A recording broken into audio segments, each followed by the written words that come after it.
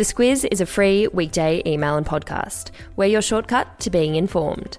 This week, our podcast is brought to you by Square. They have the tools to help you get back to business. Check them out by visiting square.com. Good morning, I'm Claire Kimball. And I'm Larissa Moore. It's Monday the 22nd of June. In your Squiz today, Victoria's rise in COVID-19 cases, a stabbing attack in the UK, the high cost of online scams, and the Kurt Cobain touch. This is your Squiz today. Starting in Victoria today, where the government has announced it will extend its state of emergency for at least 4 more weeks and ramp up its police enforcement of lockdown rules after a spike in COVID-19 cases.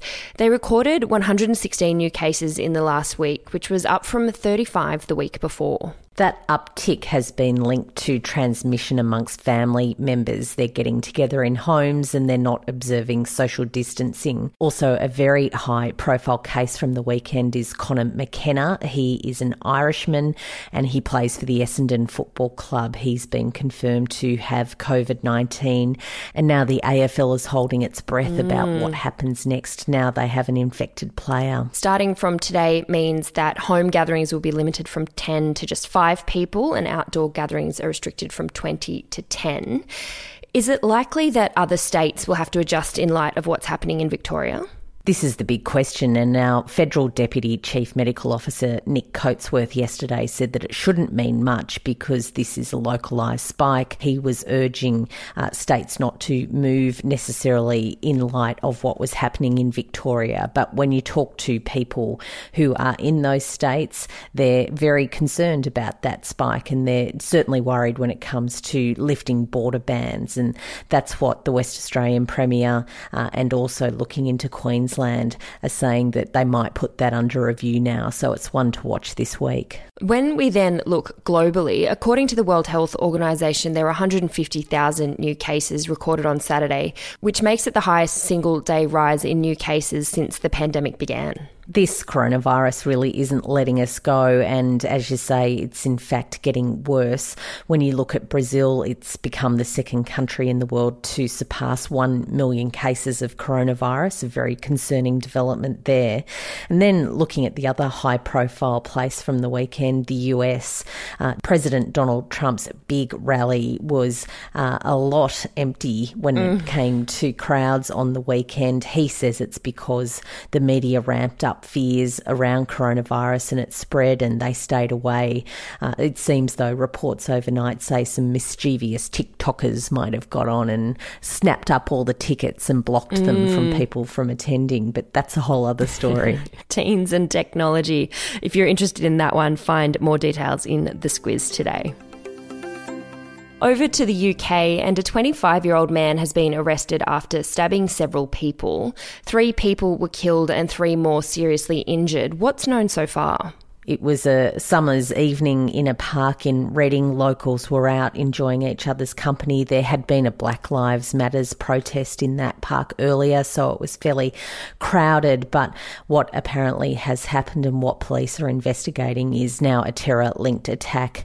The man has been described as an asylum seeker from Libya who had been in the UK for a while. He came to the attention of authorities last year, but they had cleared him, and now it's a whole other case. UK's Prime Minister Boris Johnson has said if there is any changes they need to make to their laws to stop something like this happening again, they won't hesitate to make those changes. It's been a few weeks now since China passed a controversial new security law for Hong Kong. Following on, reports say that China is now setting up an office in Hong Kong to gather intelligence and handle crimes against national security. This is something critics say interferes with Hong Kong's autonomy. And we're back to the argument that has been discussed quite a bit in the last few weeks about China's reach into Hong Kong to limit the freedoms that they enjoy there. And I've been looking at the news almost every day, waiting to see big, widespread protests in Hong Kong, but they haven't happened. And what locals there are saying is that there is now a higher risk of arrest, and there's also some really serious repercussions if they are arrested, given the new environment. So it's something that the world is certainly keeping a close eye on. In fact, at the end of last week, the European Union said that it would take China to the International Court of Justice in The Hague if the law was imposed. Plenty more to come on that one. Back home now, and a new report out from the Consumer Watchdog says that online scams have cost Australians around $2.5 billion over the last decade, and that's a figure that's very likely to be understated because as many as 1 in 3 scams go unreported. What they say is that it's becoming increasingly difficult for people to really work out who is contacting them and whether they're official, like the tax office or Centrelink or a business, and whether it's genuine because of the sophistication of these operations. This, of course, comes on top of news at the end of last week from Prime Minister Scott Morrison that Australia is being targeted by a sophisticated state-based actor, really looking at getting into our government departments, our service providers and our companies. It's a good reminder for anyone online to take steps to protect their data and also be careful about what personal information you give out. A message now from our podcast partner, Square. You know that little white credit card reader you've seen at the markets or in your local coffee shop? That's Square. But there's so much more than that, and across this week, we'll be telling you more about how Square can help your business adapt to the online world so that you can get back to business. And if you just can't wait and want to know more now, go to square.com. Of course, I'll put that link into your episode notes as well. Back to the US, and as anti-racism demonstrations continue, companies are making public pledges of change to help address racism. Some companies are announcing rebrands of logos and branding that hold racist references or contain cultural sensitivities. And that has happened with the Eskimo pie. They're looking at retiring that name by the end of the year. That, of course, chocolate-covered ice cream has been around for a very long time, and it's long been subject to campaigners' activism looking to remove that iconic Eskimo character on its packaging. It's a reference, they say, to racist non-native colonisers who settled in the Arctic, and they've long wanted it to be gone. It joins other brands such as Uncle Ben's Rice and Mrs. Butterworth's Syrup as they review depictions of African Americans on their packaging.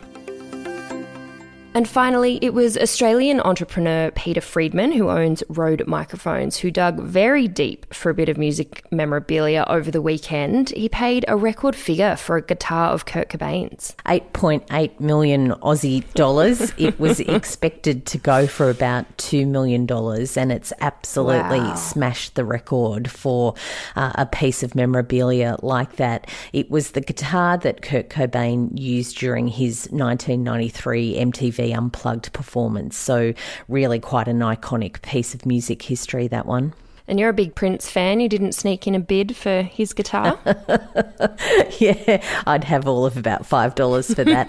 His Blue Angel Cloud 2 guitar, which is a bright, stunning blue guitar with a swirly thing, it went for $825,000, which is a relative bargain compared to Kurt Cobain's. Claire, what's the song lyric you have for us today? Well, I've gone for a Nirvana song, and from that iconic performance, it was a song that wasn't really that well known until that performance, and it's from About a Girl, and the lyric is, "I need an easy friend," which I think we all do as we start a new week. Yeah, it is Monday. Speaking of Mondays, if there are teachers and parents out there getting their kids ready for the week ahead, give our Squiz Kids podcast a try. It's age-appropriate news delivered with positivity and humour for kids aged between 8 and 12. I'll put that link in your episode notes. Have a good one, and we'll talk to you tomorrow.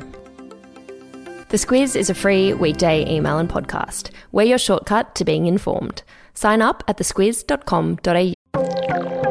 This week, our podcast is brought to you by Aware Super. As one of Australia's largest profit-for-member super funds, they have a range of helpful tools, like their My Retirement Planner, which allows you to see how much you'll need for retirement and provides an easy-to-understand plan of how to get there. And better still, it's free for all. Read the PDS and TMD at aware.com.au.